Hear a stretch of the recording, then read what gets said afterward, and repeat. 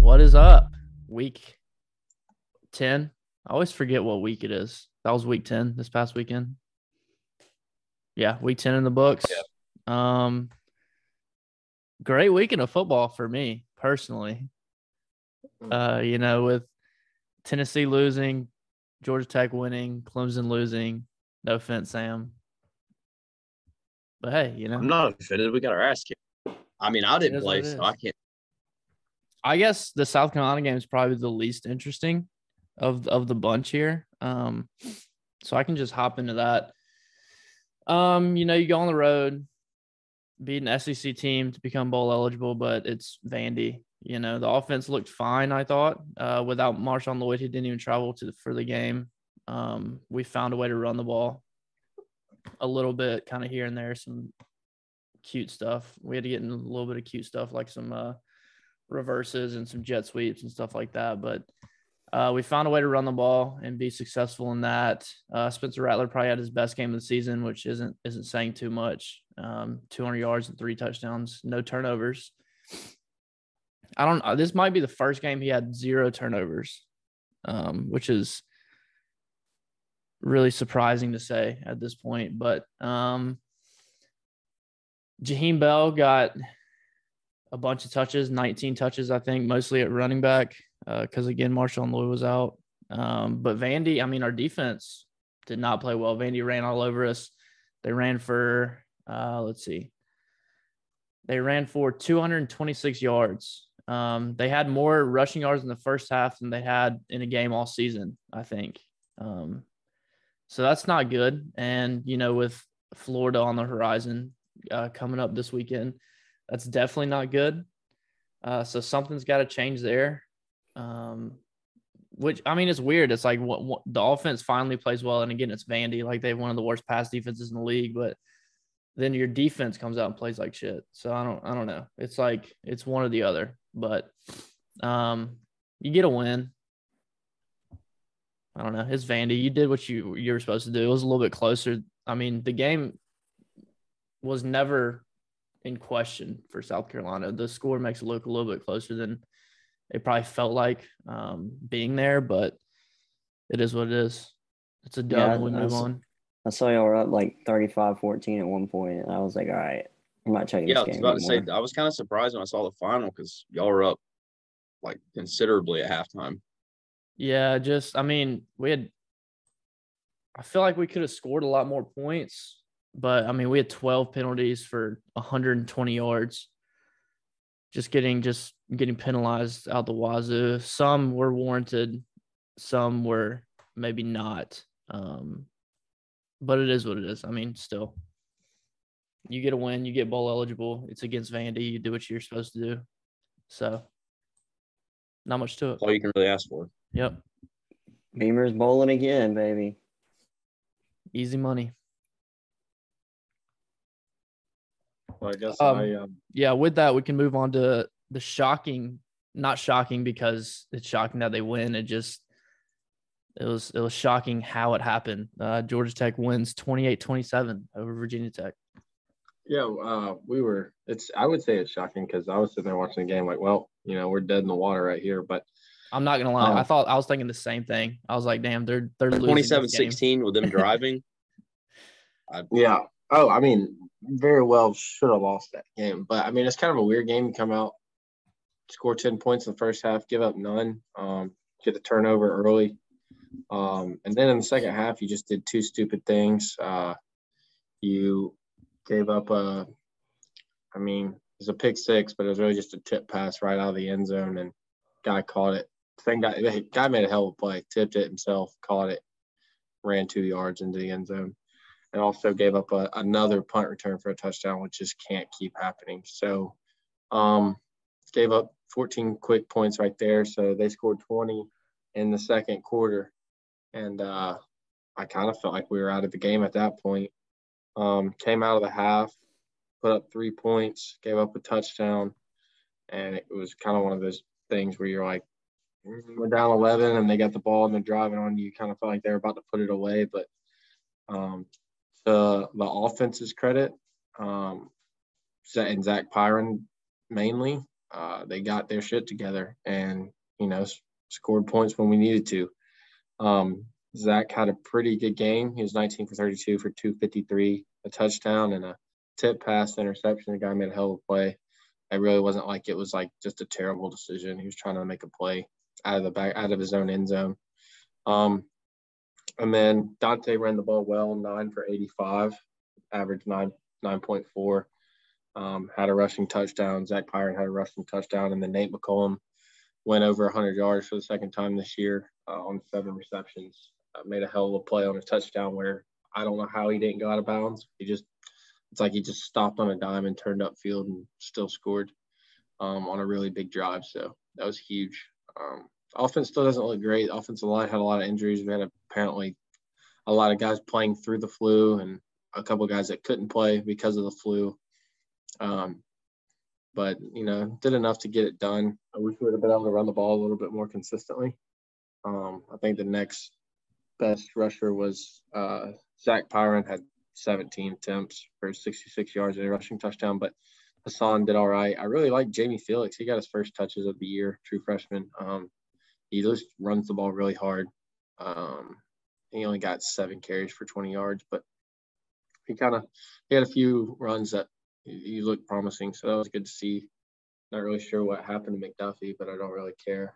He's not really moved the needle much this year at all anyway. So I think when you have another receiver besides Nate McCollum that has a good game, you give yourself a good chance. That was Malachi Carter.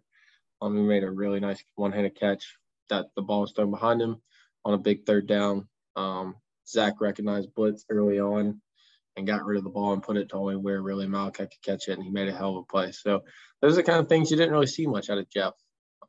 Not saying Zach's better, but Zach was very much able to recognize blitz, and he didn't take a whole lot of sacks. He took a couple that you just really can't take, but he's still young. But he did really well at shifting projection, changing out of plays that weren't a good matchup when they lined up a certain way, and then there were certain times where he knew he had to get rid of the ball and make a play, and he did.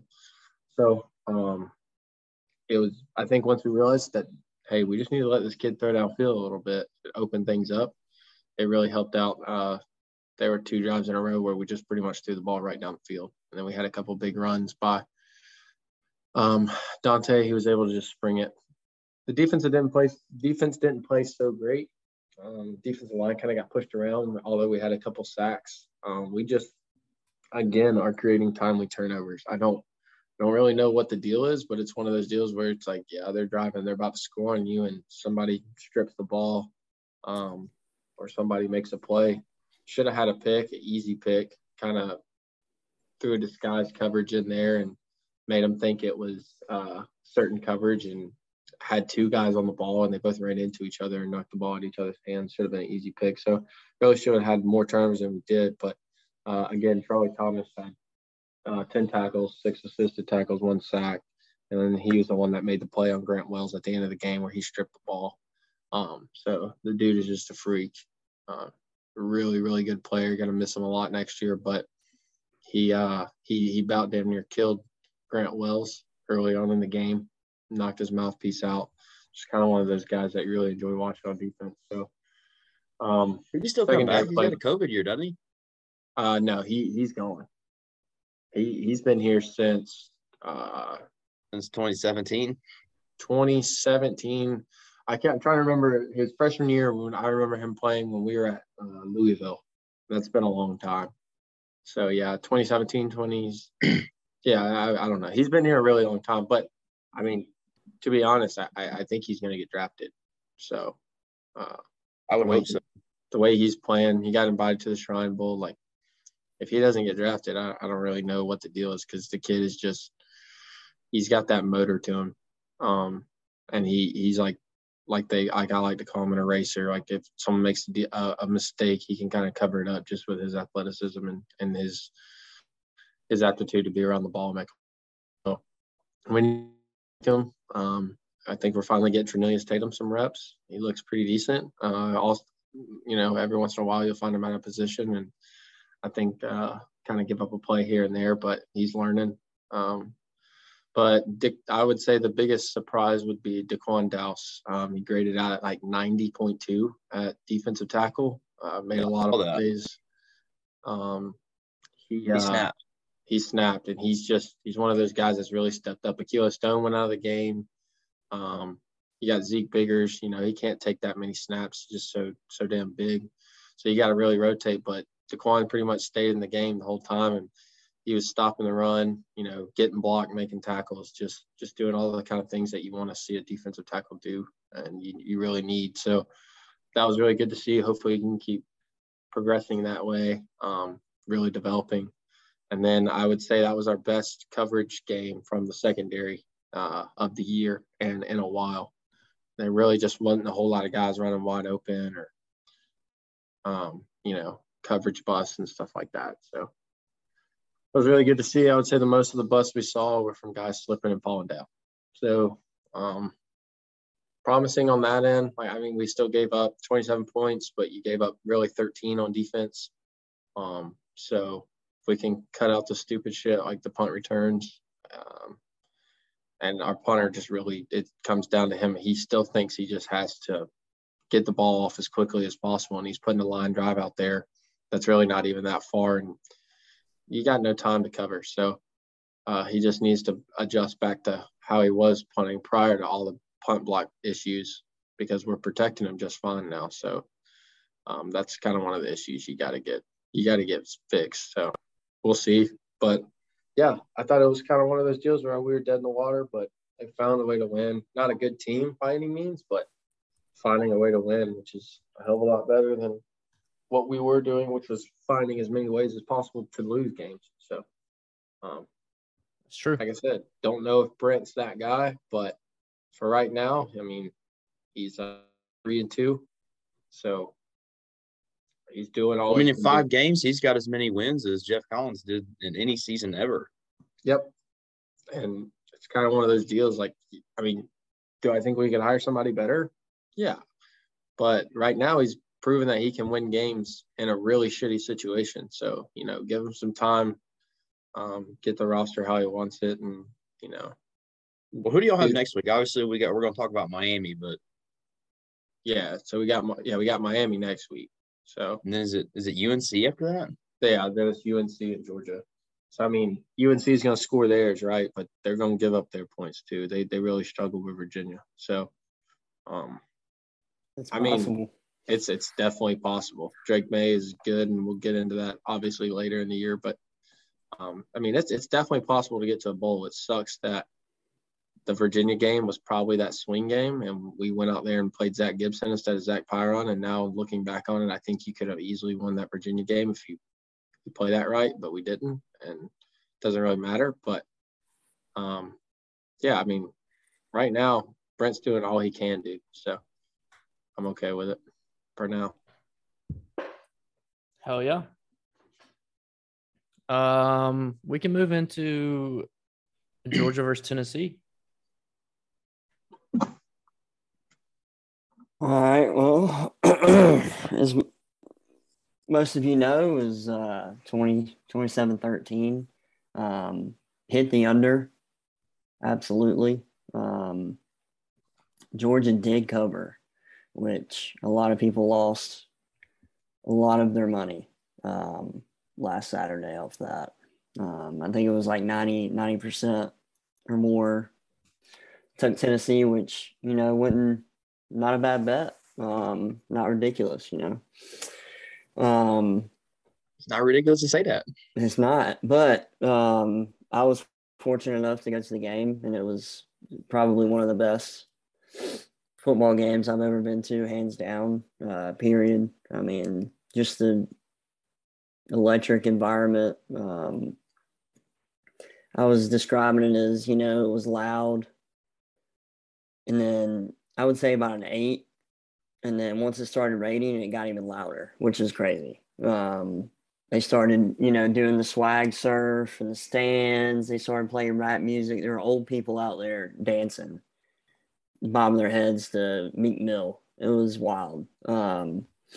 That's what happens when you dominate a good Tennessee team like we did. It brings that environment. Tennessee was a fraud all along anyways. Kirby's now 6-1 against Tennessee since he's been at UGA, outscoring them 265 to 111. I'll get started with the offense. Stetson had a really good game. 2 touchdowns, 1 on the ground. I think his adjusted completion was 72%, which is, ideal, right where you want it. Came out with our backs against the wall after that early fumble. First drive, kind of moving down the field a little bit. Dejon Edwards coughs up the ball on their 40, I think, and gave him the ball pretty quick. So that kind of makes your stomach go down to your bottom right there when that happens early on. But defense stepped up and just really showed and took command of the rest of the game after that. It was good to see Arian Smith out there again, just running go routes like he always has in his 15 pass attempts since he committed to Georgia. Yeah. He's been there for 3 years. But hey, you take it when just send him downfield.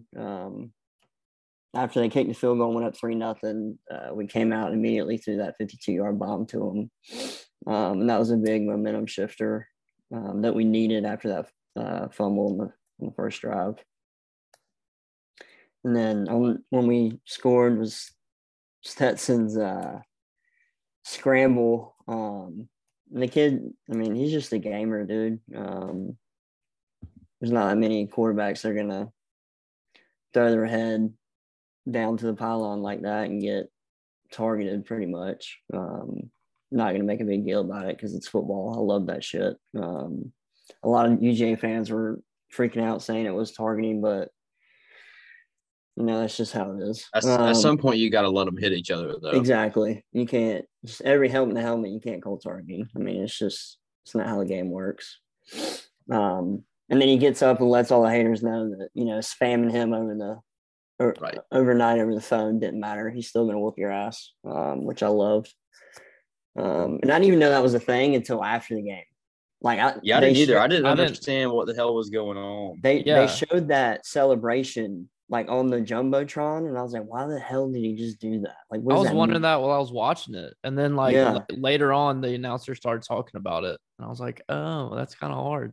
Yeah. I thought it was stupid. I was like, what does that mean? And then after I was like, okay, talk your talk, Stet. But yeah, third drive, we went 3 and out. That's when Brett Thorson just put it on the 1-yard line, which, that's what you want your punter to do every time. That reminds me of That was a hell of a punt. Yeah, crazy punt. Just, dream roll right there. Just take a hard right out of bounds. Gotta love it. And then the blown missed call shortly after that, which I'll get into shortly once I get into the defense. They always have the rest in their pocket. We've already established this. Obviously. It's funny because at the end of the day, it really didn't even matter what that call was. Right. Because the next play, Ladd ran a beautiful out and up and left. What play are we talking about? After the botched safety call, they punted it. Oh yeah, right. That was crazy.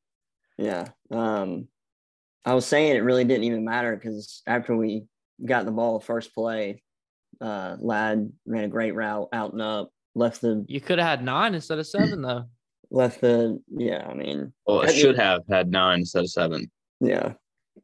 That was What was interesting about that crazy play call. is that they earlier. We're gonna talk about it later.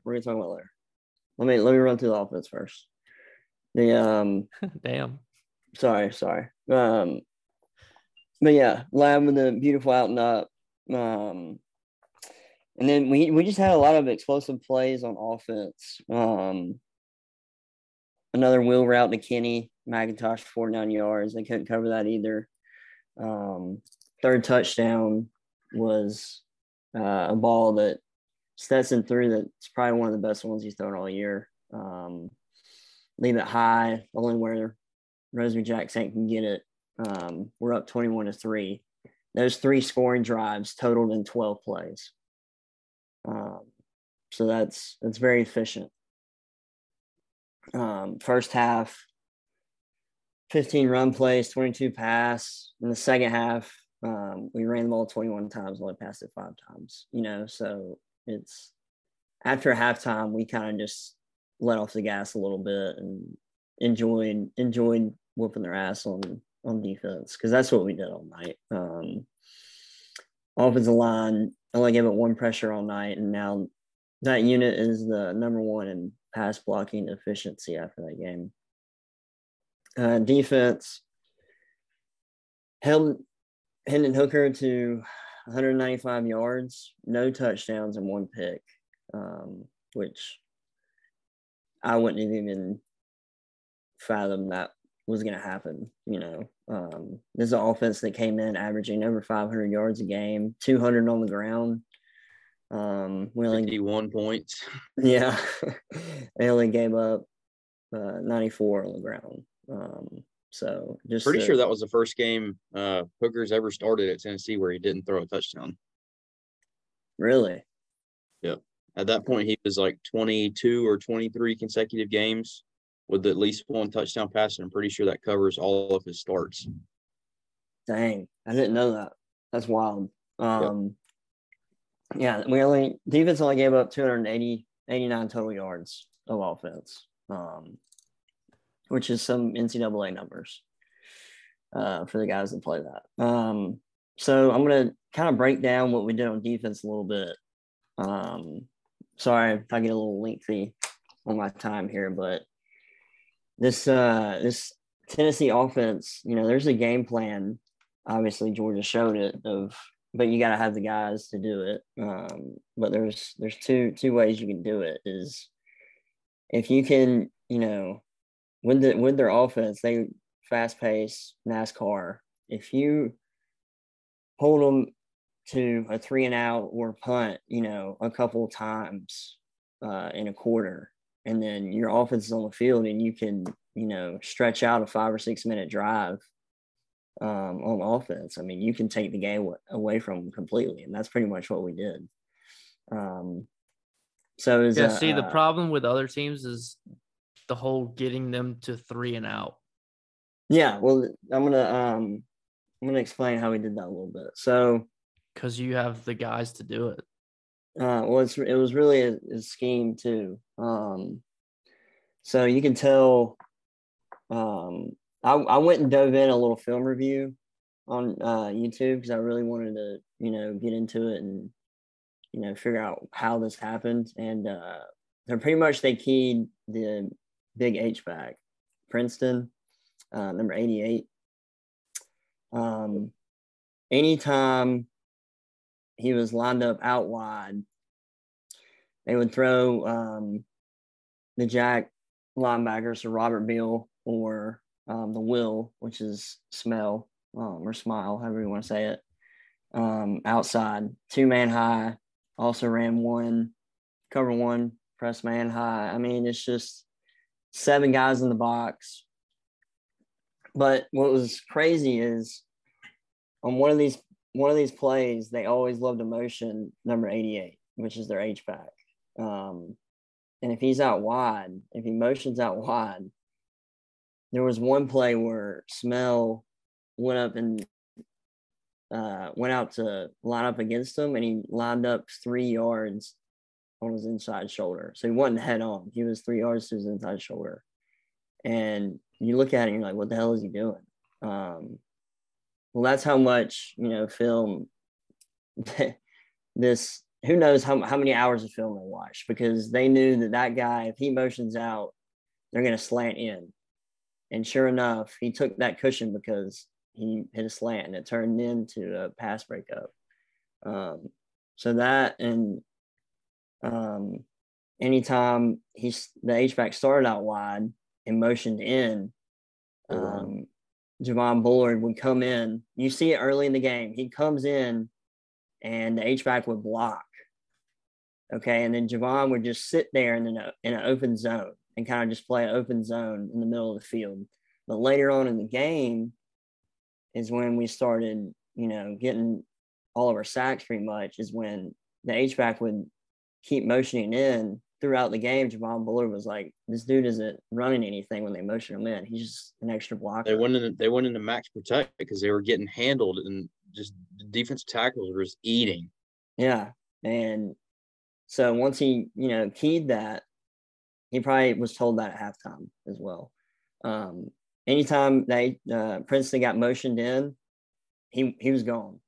I mean, he was coming full force. And he was just the game changer in the third and fourth quarter by himself, just coming off the edge like a bat out of hell. But it was great to, from a scheme standpoint, it was really good. Obviously, like Jacob said, you got to have the guys to do it, and we do.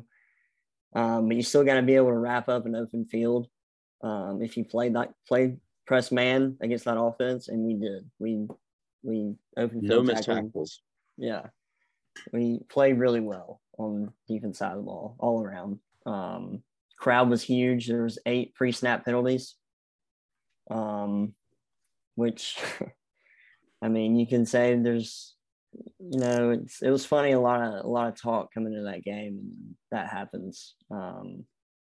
It was just complete dominance on the defense side of the ball. Just outmanned them, out physical. Just physicality was just unmatched. Even Jalen Hyatt came out and said we're the most physical we played against, and probably only the most physical they will play against. Jalen Carter had a career high 48 snaps. Malachi, Chris, and Javon played all 80 snaps on defense. We had 24 total QB pressures with 6 sacks. And going into that game, Hendon Hooker was only pressured 39 times in 8 games. We pressured him 24. So if you get Hendon Hooker to the point where he feels uneasy and that his face tightens up, he's going to overthrow balls like y'all saw. That's what I was about to say. And not taking anything away from the Georgia defense, but there were shots to be had that Tennessee has been hitting, but he was so off his game, off balance because of what the defense was doing to him that he just missed those throws. Yeah. It's just all about pressures. We were, one of the videos I watched is you could see it in the Pitt game too. The reason why, because we were watching that game, and he overthrew a couple balls in that game too, is because that Pitt has that stout defensive line, and they were getting through sometimes and not sacking him, but they were, in his face, and he had a tendency to overthrow it. And you saw it again in the Georgia game. Right. Yeah. The other thing about Pitt is that Tennessee never really got established running the ball, so all that front-facing play action never worked.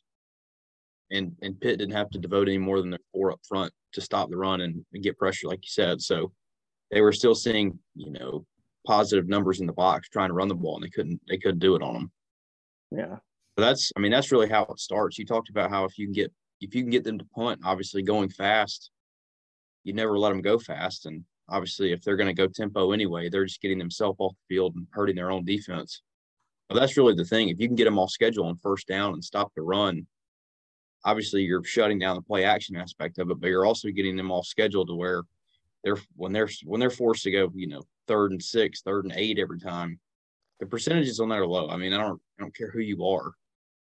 You're not gonna convert more than probably a third of those, and against a good defense. But I think what really surprised me the most about They were what 2 for Tennessee 14 did on third down. was pathetic. I don't know what the average yards to go were, but I would venture to guess it was probably 7 or 8 because they were in 3rd and 10 a lot. Yeah. But it was just odd to me because if you go back and watch Tennessee, they have so many routes that are putting your linebackers in conflict. Like you talked about, Javon Bullard is sitting there in the middle of the field covering all that, and they never ran anything into him. It was just hitches and go routes. And again, when you can't run the ball, it takes a lot of stuff away. But they were running the ball inside zone into the interior when they were getting their ass whooped. Like all that backside pulling stuff you see from their tackles in every other game, where was that at?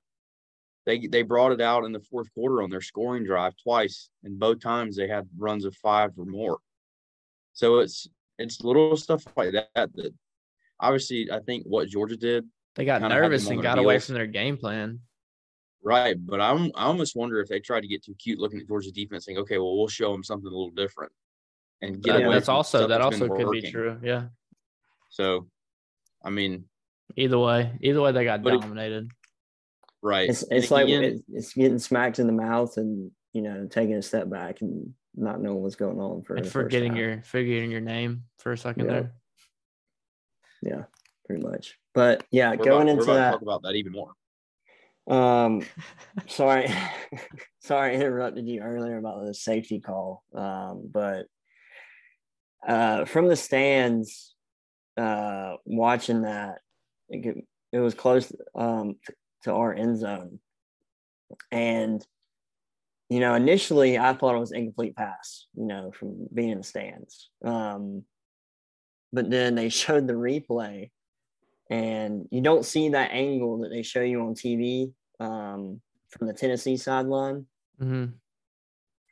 We can only see the angle from the back. Like, we had no idea that the lineman that scooped it up fumbled it. He didn't.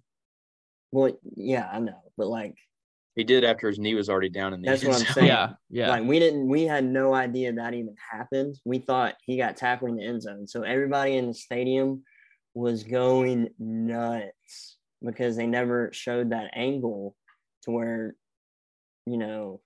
they're debating that call. I mean, it was bad in the game, and then I rewatched it and I was like, oh my God. I mean, that was horrible. And the worst part about the whole thing is that they go back and review it. There's only 2 outcomes. A homeboy that recovered it, his knee is down in the end zone before he gets out and fumbles it. It's either a safety or an incomplete pass. So it's either a safety or incomplete pass. And they came out and said play stands because the guy was on the half-yard line. Like, that's literally the only thing it can't be.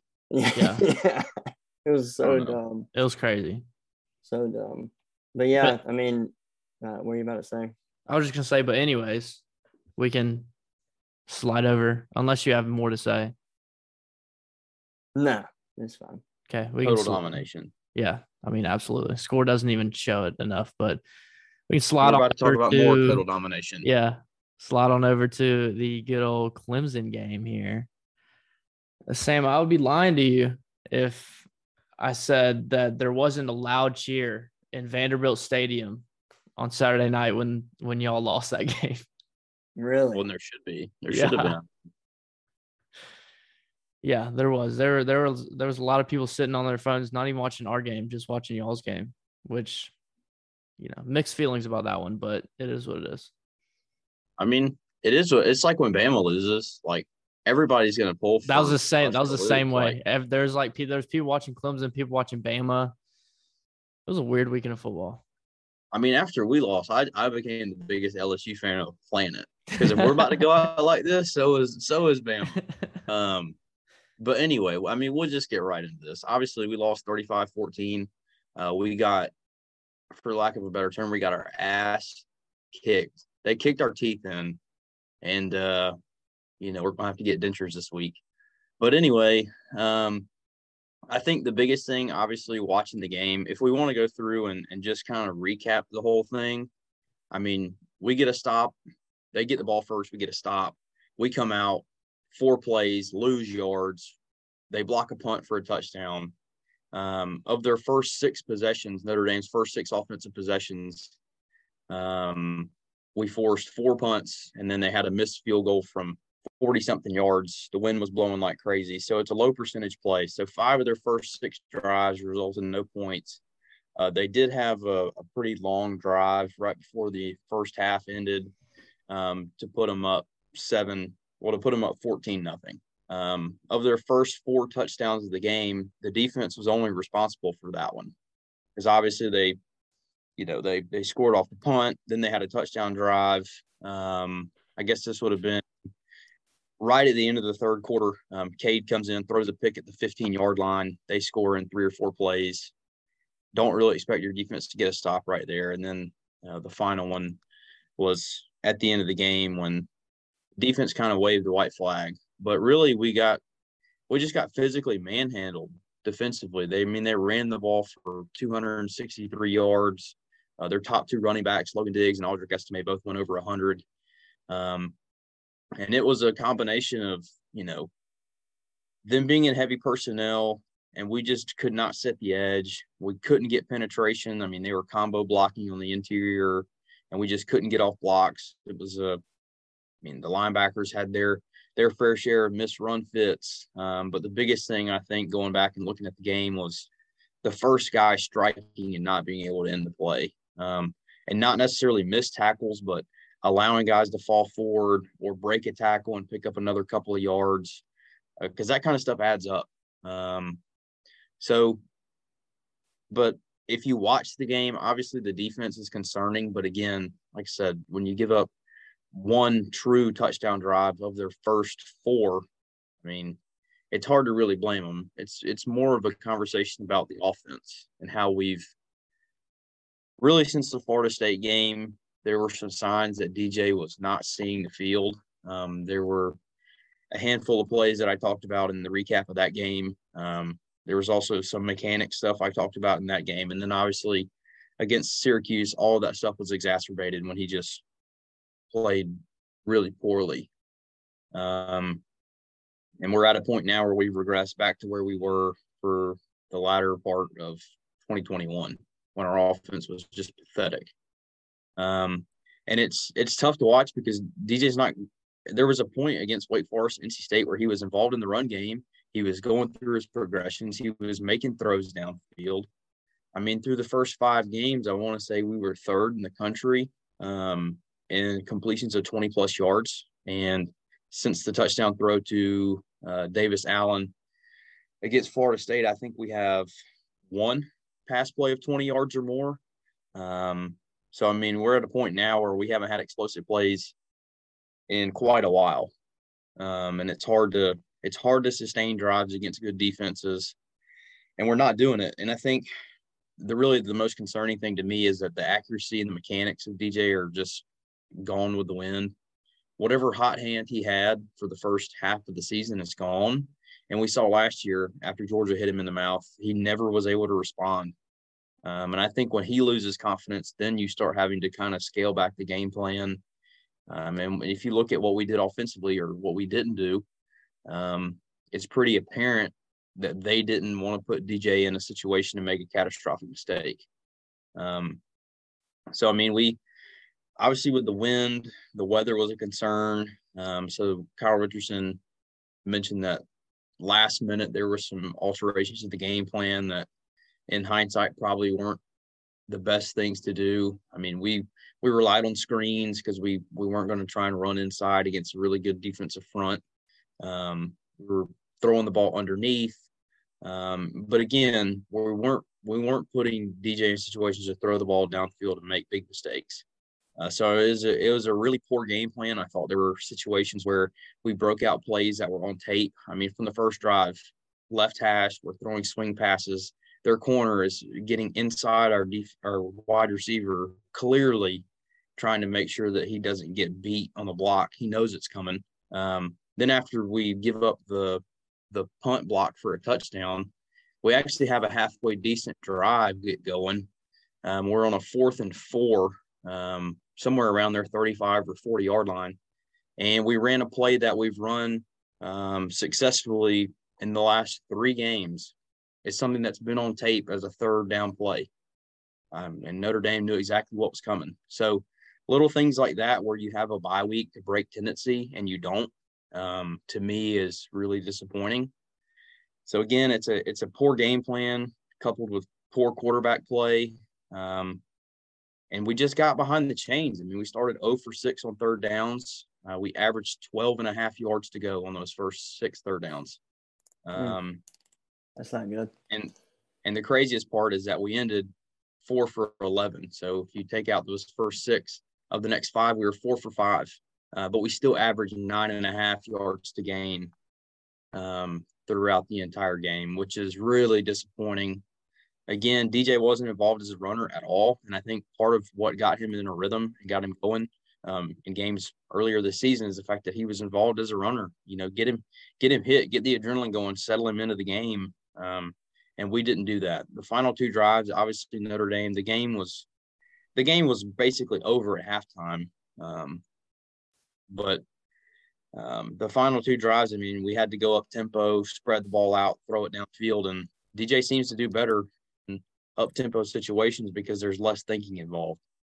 It's good that he does better, but when your quarterback needs to not think to play well, that's not good. That's not good at all. But again, you know, we scored twice. Both drives were 75 yards. And it's probably the most lopsided defeat that I can think of. I mean, obviously the Ohio State game in the playoffs in 2020 was not good. But you chalk that up to having people out because of COVID, and there's all these other factors, Ohio State playing 6 games and us not really being prepared defensively, and then coming out with sugar huddles and little things schematically that beat us. I mean, this was them lining up saying we're going to run the ball. We couldn't stop it, and our offense just couldn't move the ball at all.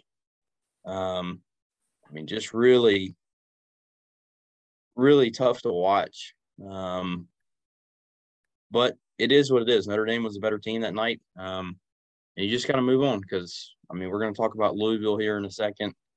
And they're a team that's peaking right now, and they're scary given the way that we've regressed. But yeah, you got to pick yourself up off the mat. Hopefully it's one of those games where people get pissed off and kind of come back swinging, but we'll see. I was shocked at looking back and seeing they ran for that many yards against y'all. Because, I mean, you know, y'all's defensive line isn't that bad on paper, you know? On paper, they're excellent. In real life, they're soft. I mean, that's the truth of the matter here. I mean, y'all going into the season, you're supposed to have like one of the best front sevens in college football.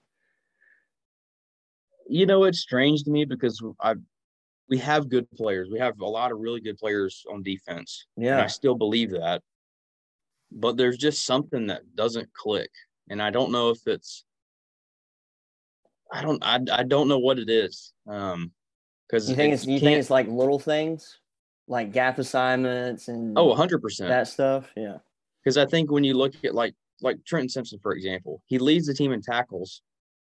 But that's misleading because he's been really bad at run fits because he's transitioned from playing Sam linebacker where he's out playing nickel, he's playing safety, he's playing back in coverage, he's in the box, he's blitzing off the edge. Like he's doing a lot of different things where now he's playing will linebacker. He's in the box. He's a more prototypical linebacker. And there's all these intricacies that, you know, Jamie Skowski, for all his warts physically, the motherfucker could play ball. Yeah. Very instinctive. And when you're athletic like Trenton is, he finds himself trying to run down plays and you get out of your gap and they're running where you're supposed to be. Him and Jeremiah Trotter both are fantastic players, but they have a lot of issues with stuff like that. I mean, early in the season, obviously banged up at corner and you give up some stuff there. But the defensive line is really what bothers me the most because Brian Bresee has been obviously off the field. There's a lot of stuff going on there, but he's been a non-factor. Tyler Davis is playing outstanding, but he can't do it on his own. Miles Murphy is fantastic, but every 5 plays he'll take one off. And then the other part of it is that when you're as good as we are personnel wise, you don't really have to do a whole lot. You can kind of line up in base coverages and, show some exotic pressures and stuff on third downs, but really you can just line up and outman people. Mm-hmm. So when somebody comes out in 12, 13 personnel and you know exactly what's coming and you can't stop it, it just makes you sick. So, I mean, I don't really know how to explain exactly what all the issues were. Like I said, setting the edge, missing tackles, not being able to stand up to the double teams on the inside. I get that that's not something everybody does, but when you're talking about guys like Brian Bresee, Tyler Davis, and Root on the inside that are all NFL caliber players, yeah, you have to get penetration at some point. So absolutely. I mean, and again, it's not just one person. There are plays where you have 10 guys that are exactly where they need to be, and one guy gets blown off the ball, and next thing you know, you have Aldrick Estime, who looks like he's 300 pounds, and he's just running right through your defense. So it's frustrating, but again, it's also one of those things where for me, I think all year we've been kind of waiting on Clemson to play a complete game, and we haven't done it. And you're kind of waiting. You're like, okay, well, like, when does this start happening? And then you have a couple games like Syracuse where you escape. You have other games earlier in the season where we don't look that good, but you win because you're the better team. And it's to the point where we haven't played a complete game because we're not a complete team. We're not a playoff caliber team. That's been readily apparent. The NC State game might have been an aberration, but maybe they're not that good. That tells me? I don't know if you'll agree with this, but that just tells me coaching. I would agree. Not Dabo. I'm saying. No, I think you're absolutely right. Why not Dabo? Look, I mean, because his main guy on the defensive side of the ball is gone. New offensive coordinator. But why didn't he go hire somebody? He could have got a big name DC. Why did he promote this kid from? You're right. Program? You're right. He took a chance, and it's not looking great. Why didn't he do that at OC either? They're all valid questions, but again, when our offense was executing at a high level, I thought Brandon Streeter was dialing shit up left and right. That's true. We were running a lot of different concepts, and there were accessory plays off of every call. All of our base formations and base plays, we got 6-8 other things off of it, and they were hitting. So I can't sit here. Brandon Streeter had an awful game plan against Notre Dame. It was awful. But when your quarterback can't throw the ball downfield and is so gun shy like he was last year, you're handicapped. You're damned if you do because he's going to go make mistakes. You're damned if you don't because you're going to see what we saw, which was a whole lot of nothing. So there are a lot of people that are pissed off at Brandon Streeter. He had a bad game, period. I'm not going to argue that. But he hasn't been the problem. Defensively, again, I think Brent Venables and the intensity, I think we missed that because there's more attention to detail when you're going to get your ass chewed out on the sidelines.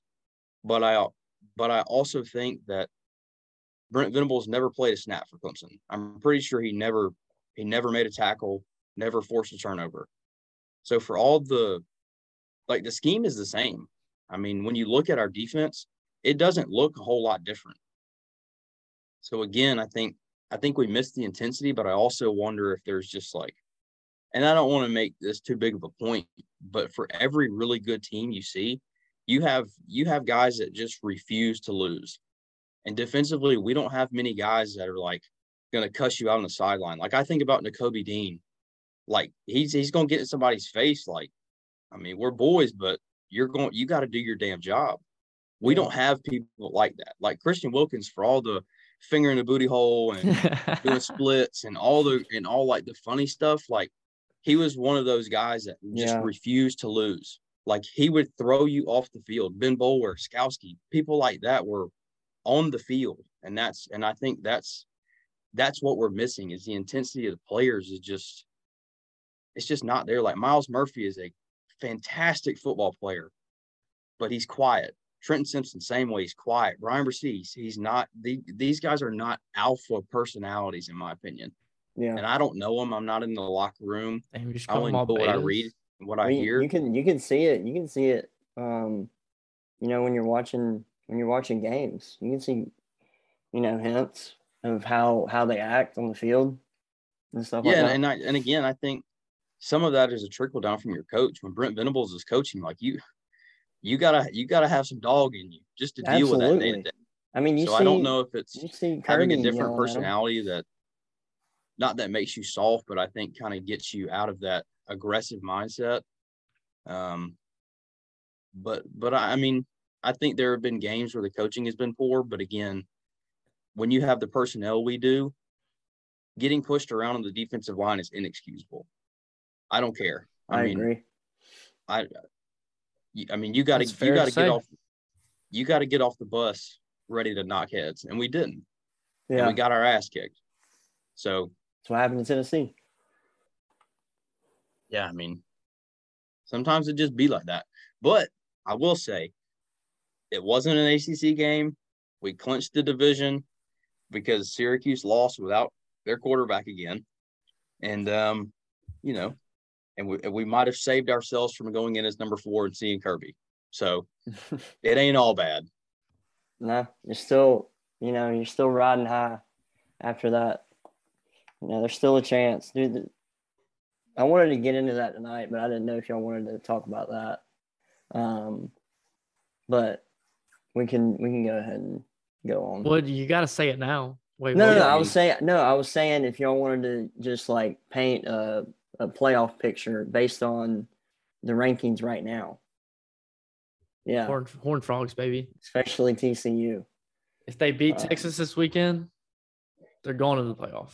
I mean, because my thing with TCU is every time I watch them play, I'm like, holy shit, this is Clemson with a different logo.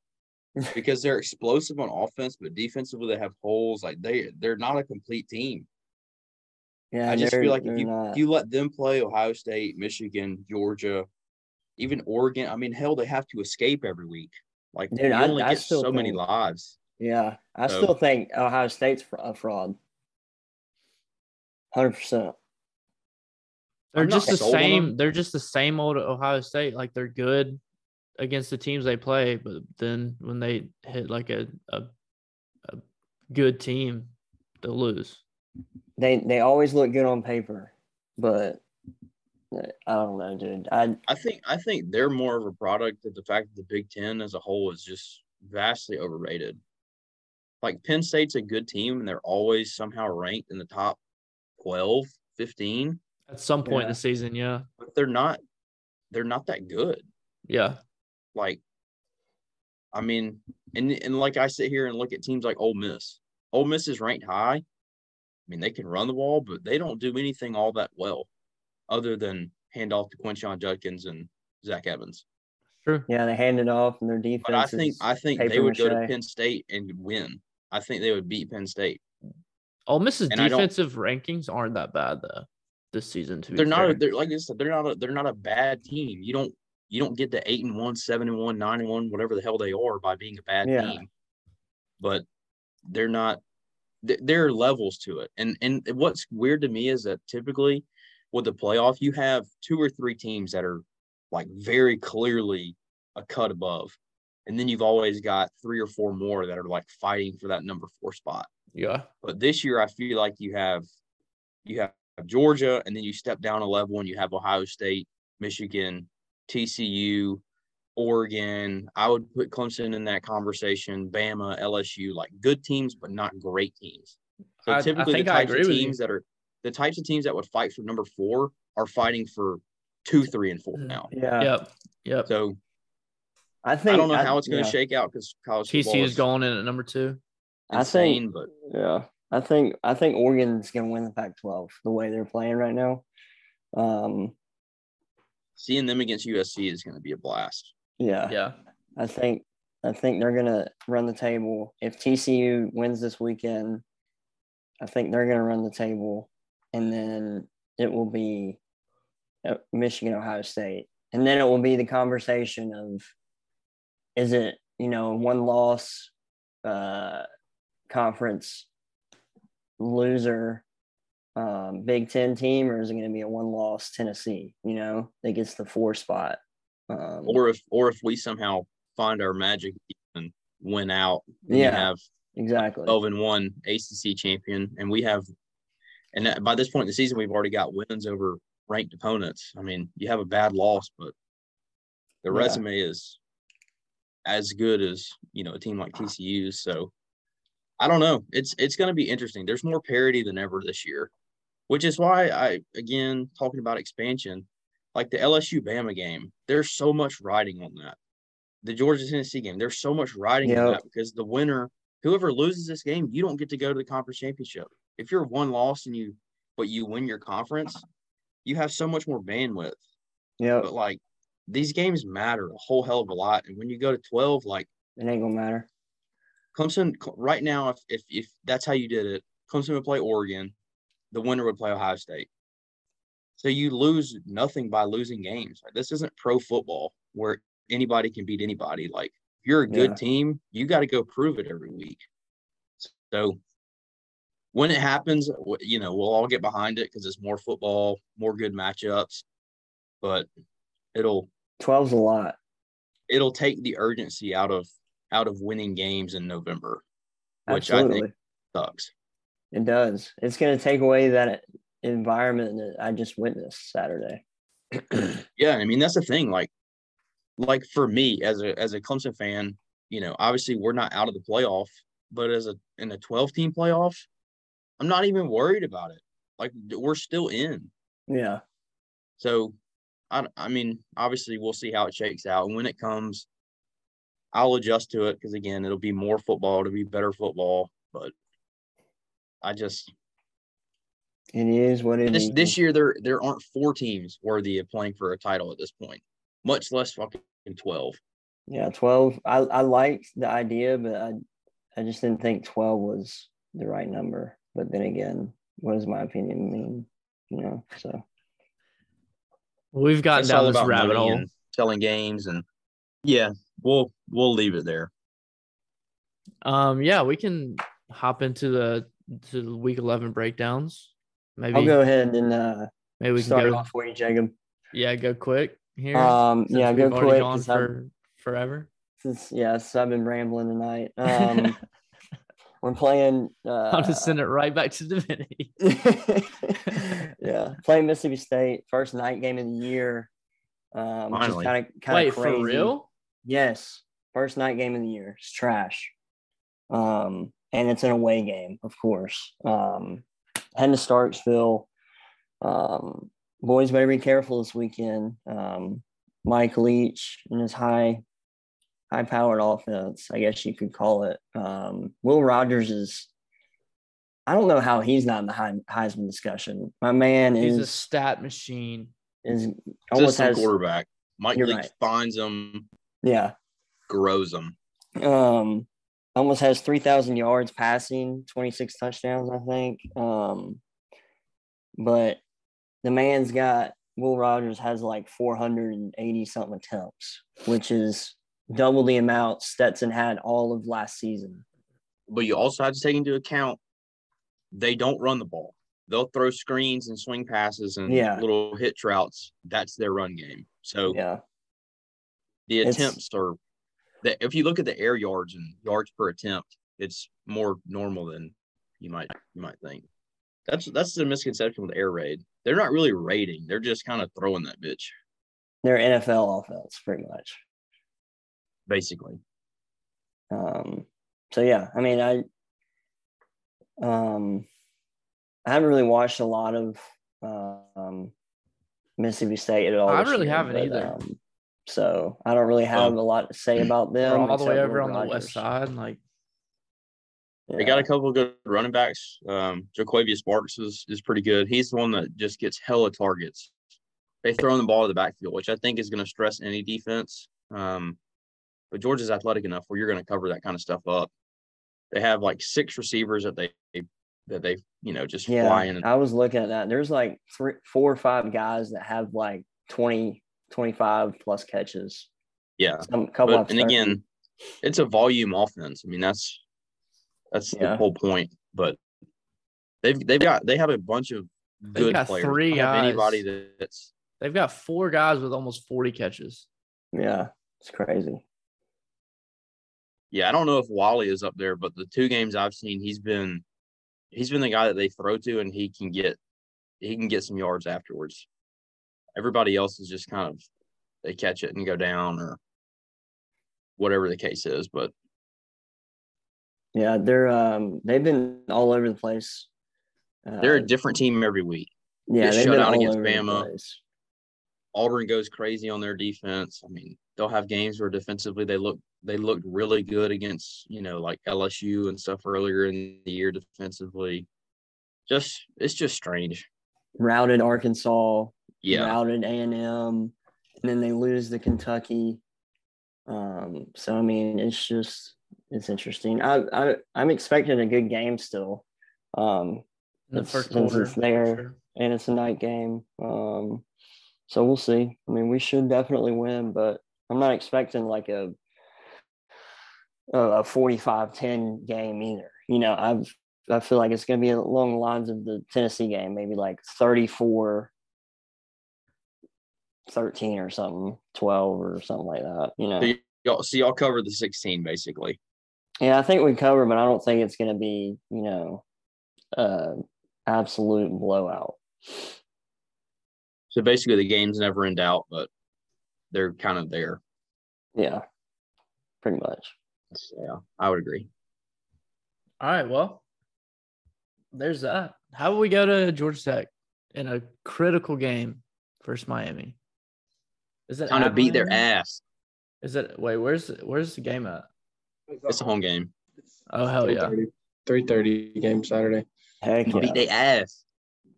I'll keep mine pretty short. Just bottom line is just a game you got to win, especially for Brent. I mean, his back's up against the wall if he wants any chance.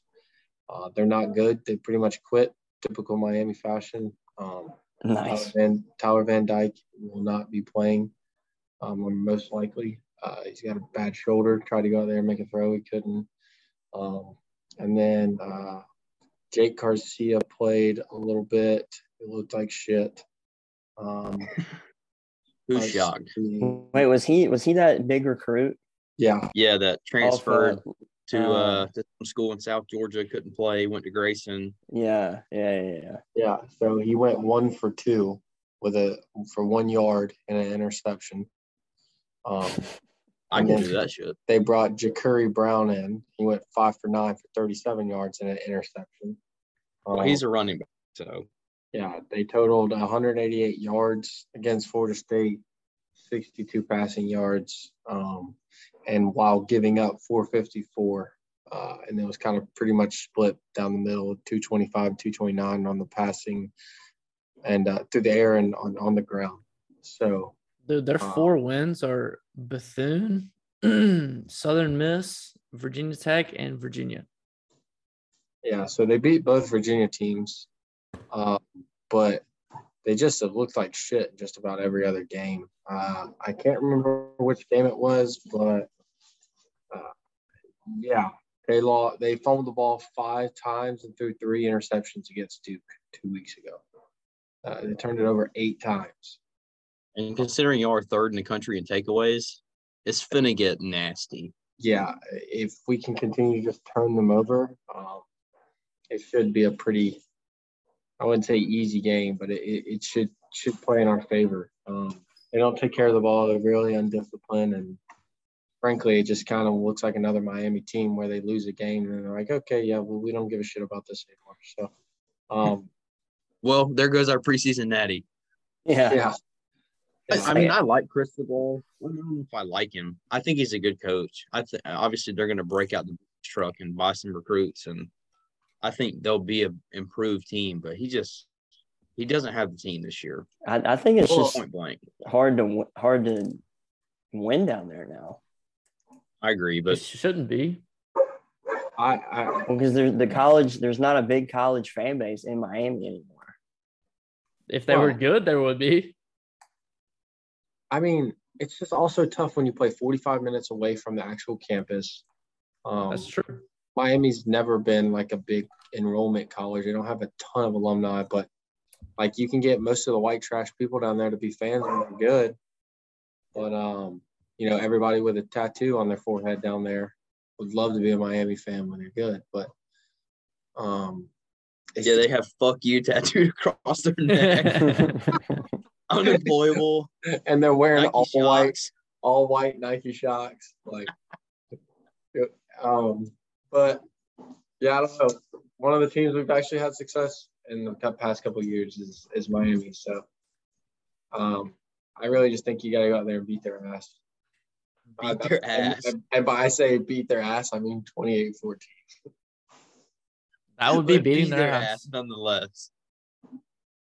But they got their ass beat like a drum this past weekend. And then against Virginia, they beat Virginia 14-12, but they didn't score a touchdown in the game. That's hard. Neither team did. That's hard to do. Neither team scored a touchdown? It was a dookie fest. 14-12. How do you score 14 points and you don't score a touchdown? Wow. Pathetic. That's really bad. That's an Iowa score right there. Literally. Iowa played Iowa in Miami. It was bad. So I wish we were playing Miami instead of Louisville this week. Yeah, Lord knows we need it. They've kind of had the opposite trajectory for their season. But I guess that's a good transition in. Yeah. Well, so yeah, speaking of that, I mean, Louisville started 2-3. They're on a 4-game win streak, which they've outscored opponents 140-58. So for those of you that are not good at math, that's an average final score of 35-14.5. So basically, they're out here dogging folks the last month.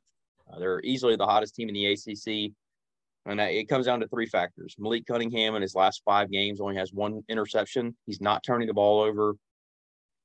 He hasn't run the ball a ton, but we all know this is Diet Lamar. Like, he can go out there and just destroy your whole game plan by scrambling. Yeah. The second part of this is they have their running back. Tyon Evans is a transfer. I can't remember where he came from, but he was hurt for 3, maybe 4 games. The last 2 you said Tyon Evans? Yeah. I think he's from Tennessee. He is from Tennessee. You're right. But he's kind of hard. So the last 2 games against Wake and Liberty, he's only had 21 carries, but he's gone for 232 yards and a couple of touchdowns. Off 21 carries. Off 21 carries. So 11 a pop. Yeah. That's hard. And then the third part of this is that their defense is low-key fire. Georgia Tech's third in the country with 22 takeaways.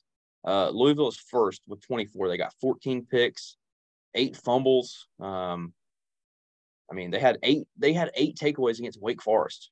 They had 5 in 1 quarter against Sam Hartman. They have 34 sacks. They're tied for first in the country there, tied for 11th with 67 tackles for loss. They're 5th in red zone defense. They're only allowing a touchdown barely over 50%. They're 20th in total scoring defense. They're giving up less than 20 points a game. I mean, the biggest thing for them is that they're athletic at linebackers. They got 3 dogs at linebacker. They have a legit CB1 and Katron. I think it's Katron Clark. He tore his ACL last year, and we didn't have to play against him, but he's really like that. So we'll just go through keys of the game. This is what it comes down to. Obviously, we have to play better on offense, but we've allowed 18 sacks in the season, so basically 2 a game. I think probably a third of those are on DJ, but again, early in the season when he was playing well, he actually was able to escape the pocket and probably save himself that many more. But I think pass protection overall has been pretty good. But Louisville, they're like a 3-3-5, sometimes a 3-4 base. They're typically 3 down linemen and an odd front. They play zone, they play man, they do a lot of different things. And that scares the hell out of me because DJ can't spell his last name, much less read a defense. And then, like I said, they got 3 really good linebackers. And DJ with some fire names, by the way. To his credit, his last name is hard to spell. So. I mean, that's fair. Yeah. I mean, it's on a 12th grade reading level for sure. But the fact that he's never been autonomous at the line, Sid, you talked about Pyron checking out of plays. DJ has never checked out of a play in his life. He can't even slide protection. So the fact that when we have had breakdowns of protection, it's because guys are showing blitz. I mean, we have guys pointing them out hot, and we still can't get the protection flipped. It's pathetic. So I'm really concerned about the fact that he doesn't do the cerebral quarterback things very well. I'm just concerned that this defense is going to tee off on him. So the key number here is going to be 3. We had 4 sacks against Notre Dame. 2 of them were on DJ. We're 8-0 when we allowed 3 sacks or fewer. And a team like this that is sacking the quarterback and getting tackles for loss at a ridiculous clip right now, you have to keep your quarterback upright. Number one job.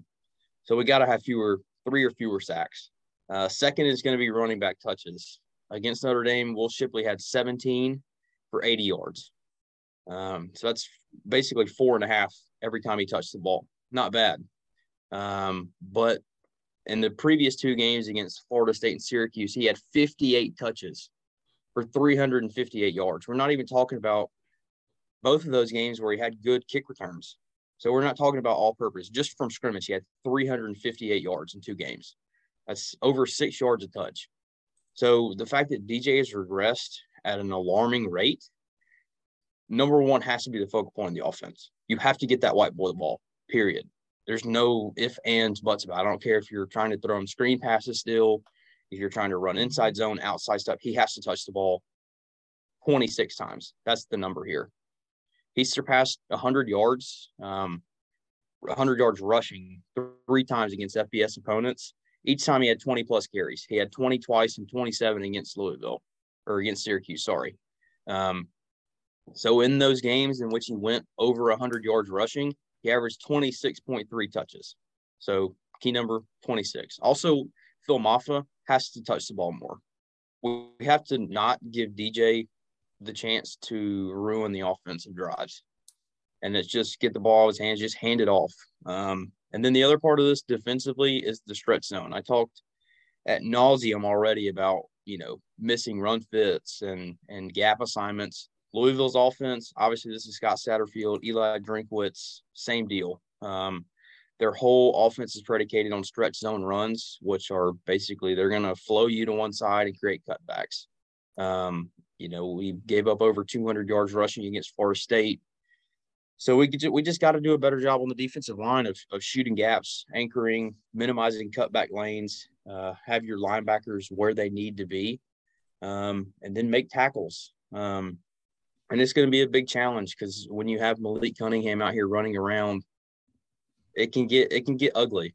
So key number here, 150. We're averaging giving up about 110 yards rushing. I think they're going to go over that. But if we can keep them to 150 or below and force Malik Cunningham to throw to beat us, it's going to be hard for them to win on the road. So there you go. So what's your score prediction, Sam? That they have more than we do. You don't actually think that, though. There's no way you're rooting. There's no way you're rooting against Dude, your I already squad. paid to go to the game. Of course I'm not rooting. I meant you're gonna pick against your squad, not root. No, I'm finna ride with the squad on picks because it's a religious thing. But I'm riding Clemson because it's a home game for y'all, and y'all play really good at home. I mean, yeah, but here's the thing. When your quarterback is playing this poorly, your offense is not going to score a lot of points. Their defense is taking the ball away. So the first 7 games of the year, we were perfect in the red zone. I mean, we had, I think, 3 interceptions or 2 interceptions. Either way, I think we had 4 turnovers through the first 7 games of the year. We've had 6 the last 2 games. They're the hottest team in the ACC. We're one of the coldest teams on the planet. We just got our fucking teeth kicked in. And I mean, we're kind of soft, period. So if I was betting, I got Louisville. We're giving them 7 points. I got Louisville all day. It's going to be one of those games. I can just go ahead and feel it. And also Malik Cunningham, the way we won that game last year on fourth down, Malik Cunningham saying preseason we're not losing to Clemson. You think this one hadn't been circled and they're getting us at our most vulnerable? I mean, we haven't lost back-to-back games since 2011. And must be nice. And as impressive as that is, this might be the time to break that streak. So what'd you say? I said that must be nice. Oh, man, that got me. Well, y'all are the team that did it. But yeah, I mean, we'll see. It'll be interesting to see how y'all bounce back. But anyways, we can move into the last game, and I'll be quick about it. I don't like Carolina at Florida in the Swamp, 4:00. I don't like this matchup at all. Florida is a heavy run team. They're going to run the ball. They're 5-0 when they run for over 210 yards, and they're 0-4 when running for under 210 yards. So they're going to live and die by running the ball. We've all seen Anthony Richardson. He's not super accurate with the football. He can run. He can definitely run. He's definitely a threat in that game. And I mean, he has. But every 20 snaps, he turns into Cameron Newton.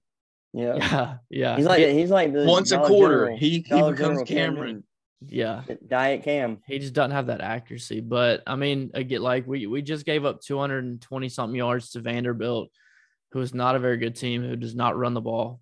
I mean, very well, to be honest. And we're going into a Florida team who does run the ball really well, and they live and die by the run. So unless there are big adjustments made to that run defense, I don't know what the hell happened this past weekend, but I mean, that's enough to have Anthony Richardson licking his lips. So, you know, there's that. And I don't know if Marshawn Lloyd's going to be back. You hope he's going to be back, but you don't really know.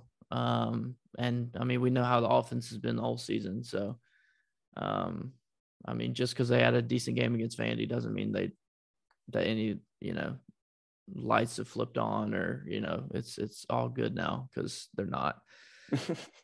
I mean, I think Florida's defense is not very good. It's in the back half of you know, the NCAA in total defense. So I think we're going to be able to put up some points, but I think Florida puts up more.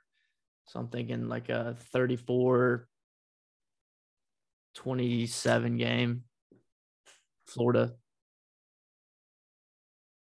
Hey, at least y'all covered. Yeah. Like, I think it'll be a decent game, but I think Florida's going to get ahead quickly and never give up the lead again. So I guess my question is, do you think this kind of goes the way the A&M game went, where for the first half it was like back and forth, everybody scoring, and then at a certain point A&M just got to where they couldn't keep up? Or do you think it's going to be one of those? Maybe. I don't know. I kind of almost feel like it's going to be like one of those where they get up quickly, like, you know, Anthony Richardson breaks off a long run, or, you know, they get up like 14-0 quickly, and then we can just never recover from it. So it's kind of like it's close all game. You're kind of going back and forth for the most part, but you just never can climb that hill that you put yourself trailing the whole time. Yeah. I think it's an interesting matchup just because you just never know what you're going to get from Anthony Richardson. And like I said, it seems like every quarter he like has a Superman play, but just like down to down. I almost feel like y'all can stay in the game just by blitzing. But again, I haven't watched enough of Florida to really. Our linebackers just so slow, dude. I mean, yeah, but you can stunt, you can twist, you can do things to just destroy their protection. So, I mean, just watching how we played against the run against a bad Vandy team last weekend just gives me no hope for this. Yeah, I mean, it's not a good indicator. I'm not gonna lie to you. But so I mean, we'll see. We'll see. I'm in the same boat. I mean, we only win night games this season apparently. So since it's not a night game, we're probably gonna lose. 4:00 is basically dark outside by then. You have a point there. You do have a point. It'll be dark in the second half. Y'all might go crazy. But anyways, we can slide into the picks. Yeah. Speaking of picks, you talk about exacerbating, making a bad situation worse. Not only did Clemson get their ass kicked, but Samuel got his ass kicked too. You know, me and Davini decided that we needed to make up some points, and we were going to pick underdogs, and we were going to go with that little feeling that down in our gut. And I'm gonna be honest with y'all, it wasn't good. It was not good for me. There were 18 points up for grabs last week. I got 5. I had, let's see, 2 correct picks out of 9. Not good. That's all right. Connor didn't get any points. So, well, Connor also did not participate, and I only barely outpaced him. But anyway, looking at the current scoreboard, Davini at 83, Connor, who didn't pick a game last week, at 84. Let that sink in. Yep. Let it sink in. Let it marinate. Let's tell you something. That's tough. Then me at 93, and Sid and Jacob fighting at 104 and 105. So Sid, you better lock in. But we'll just go right into this thing. East Carolina, Cincinnati, Friday Night Lights, little high school game action. We got Cincy as a 5-point favorite here. I'm going to take East Carolina. Their offense has been popping. Cincy's obviously a good defensive team, but they're not as good as last year. And because I'm not good at picking anyway, why not pick the underdog? What does Vegas know? Yeah, I don't really know who to go with here, but I think I'm going to go with Cincy. Yeah, you know, this is a tough one. I picked Cincy earlier in the season, and they did me right, so I feel like I shouldn't pick against them here. I do like ECU. Baylor, I do like Holton Ahlers, or whatever, however you pronounce his name. And I'm looking at their stats right now. They have a running back that's kind of going crazy. They also have a receiver that doesn't have a lot of touchdowns, but he's kind of popping off. Yeah, 871 yards. You know, they're a good team. I don't know. I'm almost talking myself out of picking Cincinnati right now, but I'm you already picked them. I'm going with Cincinnati. All right, Sam. Let's ride again, baby. Let's ride again, baby. If at first you don't succeed. Oh, I love it. You thought we would have learned last week. Nope. Connor also has Cincinnati in this one. Next game, we got Purdue and Illinois. Illinois at 6-2. They're a 6.5-point favorite at home. This is a hard offense to watch because they just run the ball a ton. Purdue is kind of the opposite. They throw to Charlie Jones a lot.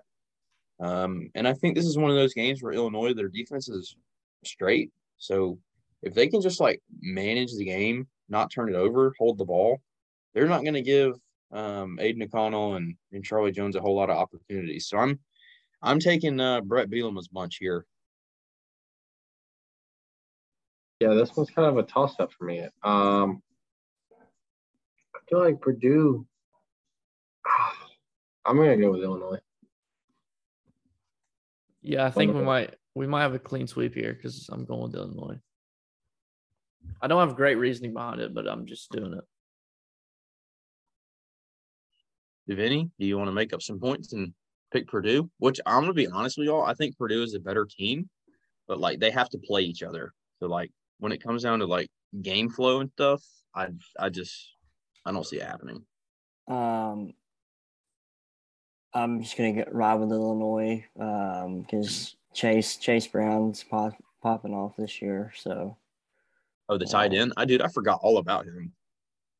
No, he's the running back. Who was that tight end y'all had that went back to Illinois? Isn't he the one from Parkview, Chase Brown? I think that's Cody Brown. Let me check real quick. You are correct. He is from Ontario. Yeah, not nice little Chuba Hubbard action. Little Canadian, eh? I don't even know. Hold on a second. Anyways, I don't have time for you to look up this guy's rivals profile. We got more games to pick. I got more games to pick wrong. The next one being Bama and Ole Miss. Alabama 12-point favorite on the road, which, mind you, let's go back to last week. Bama was a 13-point favorite on the road, and I said they were not going to cover, but they were going to win. And I was close, and I want to pick Ole Miss. I really do. But if you're listening at this point, you've already heard me say that I don't think Ole Miss is a great team. And I think Bryce Young is better than their defense. But if Ole Miss runs the ball well and plays keep away, here we go. I don't know. I think it's Bama, and I think it's a tight one. I think it's a tight one, but I'm taking Bama. And Lane Kiffin has their call sheet. Did y'all see that shit? Yeah. Yeah. That's so awesome. God, I love that guy. Dude, I feel like I have to go Alabama here too. When's the last time Alabama lost 3 games in one season? Like 2010? I think it was the year they lost to Louisiana Monroe. I mean, I guess it was 2008 when they were 6-6. And since then they've just been shitting on everybody. Bama. Yeah. This game is a big one determining who we're gonna play. Well, knock on wood, if we went out, who we're gonna play in the championship game. If they beat Alabama, it's gonna be them. If they lose, it's gonna be LSU. So doesn't LSU have to win? LSU beat Ole Miss, so if they both had 2 losses, they got it. LSU beat who they needed to beat. Ole Miss. I think you obviously want Ole Miss in that game. Ole Miss and Bama. Yeah. Yeah, LSU's looking kind of terrifying right now. Yeah, Ole Miss. LSU's looking good. I don't think they really scare Georgia all that much, but they definitely probably do more than Ole Miss. I know that this is probably way off topic, just saying. I think Jayden Daniels and that offense kind of poses more of a threat, if there is a threat, to Georgia's defense. Oh, yeah. Well, if there's one thing Georgia has proven they can do, it's stuff the run. And Jackson Dart is not beating that defense. No.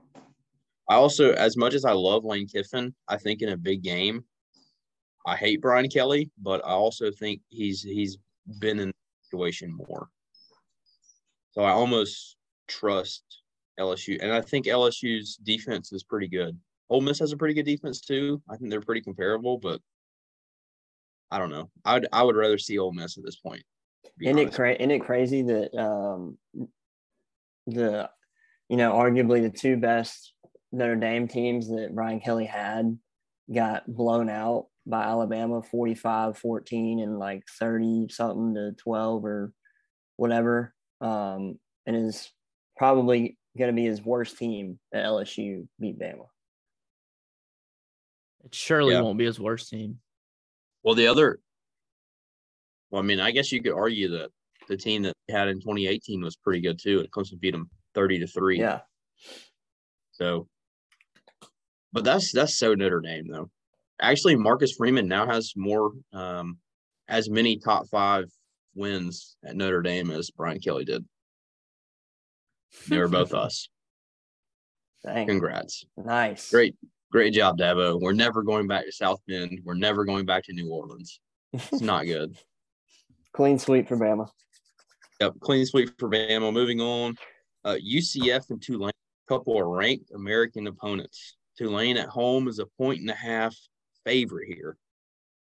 I'm going to be honest with y'all. I haven't seen Tulane play.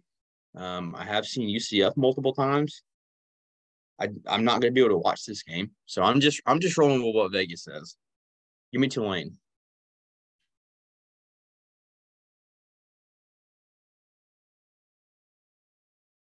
I'm still on mute. The mute button got the best of me. I like UCF. Is John Rhys Plumlee going to play? Didn't know that was even a question.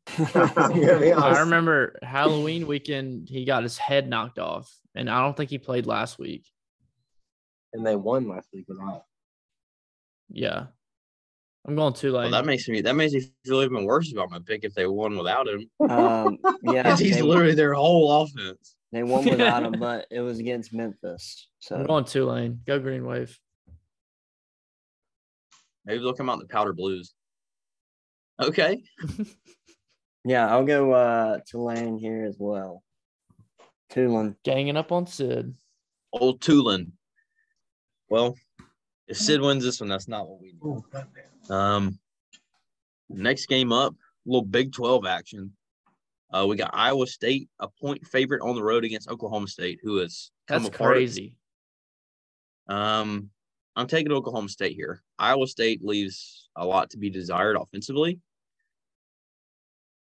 But if Oklahoma State plays anything like they did against Kansas State, oh my God, they're going to get destroyed. So, Yep. We'll see. I mean, I'm taking Oklahoma State, but I don't feel good about it.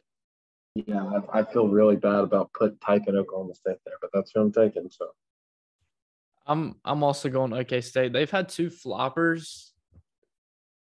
I mean, shit, maybe they'll do it again, but you gotta hope that they'll turn it around at some point. It can't be any worse. Not even turn it around, just like get back on your feet. Just don't get blown out. They were a good team. What was their highest ranking this season? Like, I think they were up to like 7 or 8. Yeah, because they were a top 10 team when they lost to TCU. Yeah. In double overtime. Yeah. So I mean, it's still the same players on the team. So you would hope that they could win this freaking game. Yeah. With that being said, I'll rock with Ohio State. I'll ride with I'd take Ohio State in this game too. Iowa. Yeah, give me Ohio State.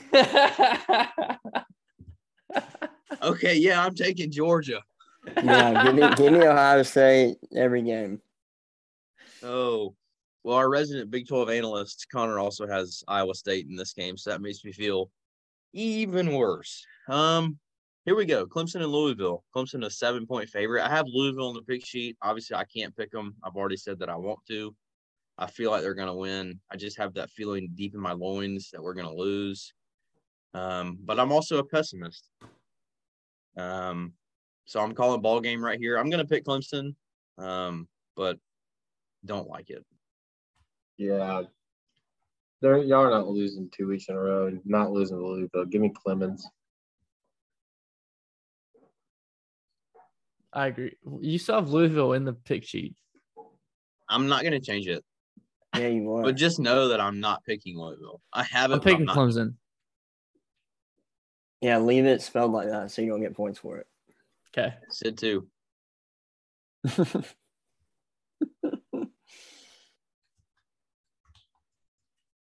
Davini, you got Clemson, I guess? Yeah. Clean sweep. Well, not quite. It's a sweep, but it's not a clean one. Moving on. Georgia Tech and Miami. We've already talked about this. Georgia Tech, it's time to beat somebody's ass. I think it's going to happen. I honest to God, feel like this is a – Is this the Pyron breakout game? I mean, he's already broke out. But he's now the Red Rocket, the Red Rifle. we gotta figure out a nickname for him. The Red Rider. I don't know. People have been calling him the Red Rifle, so I'm kind of down. I'm with the Red Rifle. I mean, dude wants it, so I'm give it to me. Give me Tech. Yeah, I'm Watch going y'all to start Jeff Sims or some stupid shit. I hope we only play Jeff Sims in the Georgia game. Fair. That's fair. fucked. Why is that fucked? They want this man dead, boy. They trying to get him killed. Oh, we're not gonna mess with Pyron's confidence. Yeah, I'm just saying. Pyron's the guy. Feed him to the wolves. No, you say, look, he's played 4 games. We don't want to burn his red shirt, so we're playing Jeff. And he said, Jeff out there to get his head taken off. What if you are bowl eligible though? Then do you burn Pyron's red shirt in the bowl game? 100%. Oh, I thought you coming. I'm like, yeah, we got to play him anyways. He's our quarterback. Yeah, Jeff's hey, I know. We told you we're not going to burn it 2 games ago. Okay, well, we're burning it. Yeah. Jeff, here's an application into the transfer portal. We have to burn it because Jeff's neck is broken. So, Jeff's in the hospital. You're our only option. He's no longer with the team. All right, Davini, who you going with here? I'm going Tech. I'm gonna ride with him again. Clean sweep, baby. Clean sweep. All right, next one up. Washington and Oregon. Oregon's a 13.5-point favorite, but Washington is ranked 24th. They beat a pretty solid Oregon State team last week. But Bo Nix is doing things that are not Bo Nix like. I saw something that he is the only quarterback of the 2000s, I think, to have 3 straight games with at least 3 touchdowns total, no interceptions, and completing 70% in each game. He's the only one to ever do it, which is crazy. So yeah, I'm taking Oregon. I'm also taking Oregon. Go ahead. My turn. I'm going Oregon as well because they're one of the hottest teams in football right now. I mean, Washington's having a good year. Michael Penix from Indiana is kind of balling over there, but give me Bo Nix and Oregon. Whoever came up with that stat has no life that you just said, Sam. So, well, it was me. Oregon. So you did not take the time to go back that far. Dog, you never know about me though.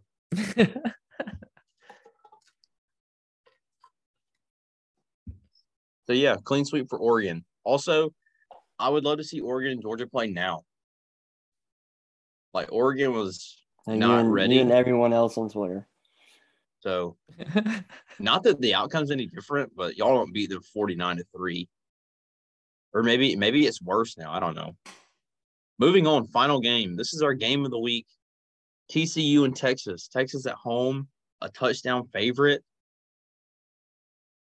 I just think the TCU, the cat with 9 lives, I think they're out of lives. And Texas offensively can score with them. If they're on, which is the great question with Texas. But I'm taking the Longhorns. Probably going to regret it, but it is what it is. I'll go as far to say I think TCU is going to beat their ass. So give me TCU. Okay. I'm going TCU here too. It's 20 frogs. It's not even squad. Absolutely not even a question here. If we're gonna do a little football math here, TCU beat Oklahoma State. We were just talking about how bad Oklahoma State is as a team, and Texas lost to them. Not too many weeks ago, just a couple weeks ago. So well, Texas lost to Kansas State a lot less than Oklahoma State did. I mean, that's true. A lot less. It's all really a toss-up. But TCU beat Kansas State more than Texas did. Well, Texas lost to them, so yeah. No, Kansas State. Wait, dude, I don't even know what you're saying at this point. It's Big 12 football. It's the Big 12. Yeah, I'm taking TCU. I'm taking TCU. Big 12 can go any direction. I'm going TCU as well. Connor has Texas. I want them to make it. And then a pick that I feel like he just has to respect Texas at this point. But yeah, there you go. Yeah, that's it. Anything else anyone wants to say? DJ sucks. I just need to get that off my chest. Georgia won the national championship this past weekend. Tennessee was the worst number 1 team in football history. Even worse than 2014 Mississippi State. That's the team that immediately came to my mind when I said that too. Apparently, they're the only team that's ever been number 1 at any point in the playoff polls not to make the playoff. Yeah, that's definitely basically every other year. If you ever get to number 1, you make the playoff, except for Dak Prescott, Mississippi State. Yeah, we beat their ass. Yeah, y'all did. And then got the game stripped. Got what? Wasn't the Orange Bowl stripped? No, that was the 2009 ACC championship. Oh, well, y'all didn't deserve that one anyway. We beat y'all twice in 1 year. What you talking about? Y'all didn't All right, I mean, we got our lick back, chill. Y'all have gotten it back and then some. I'm just saying.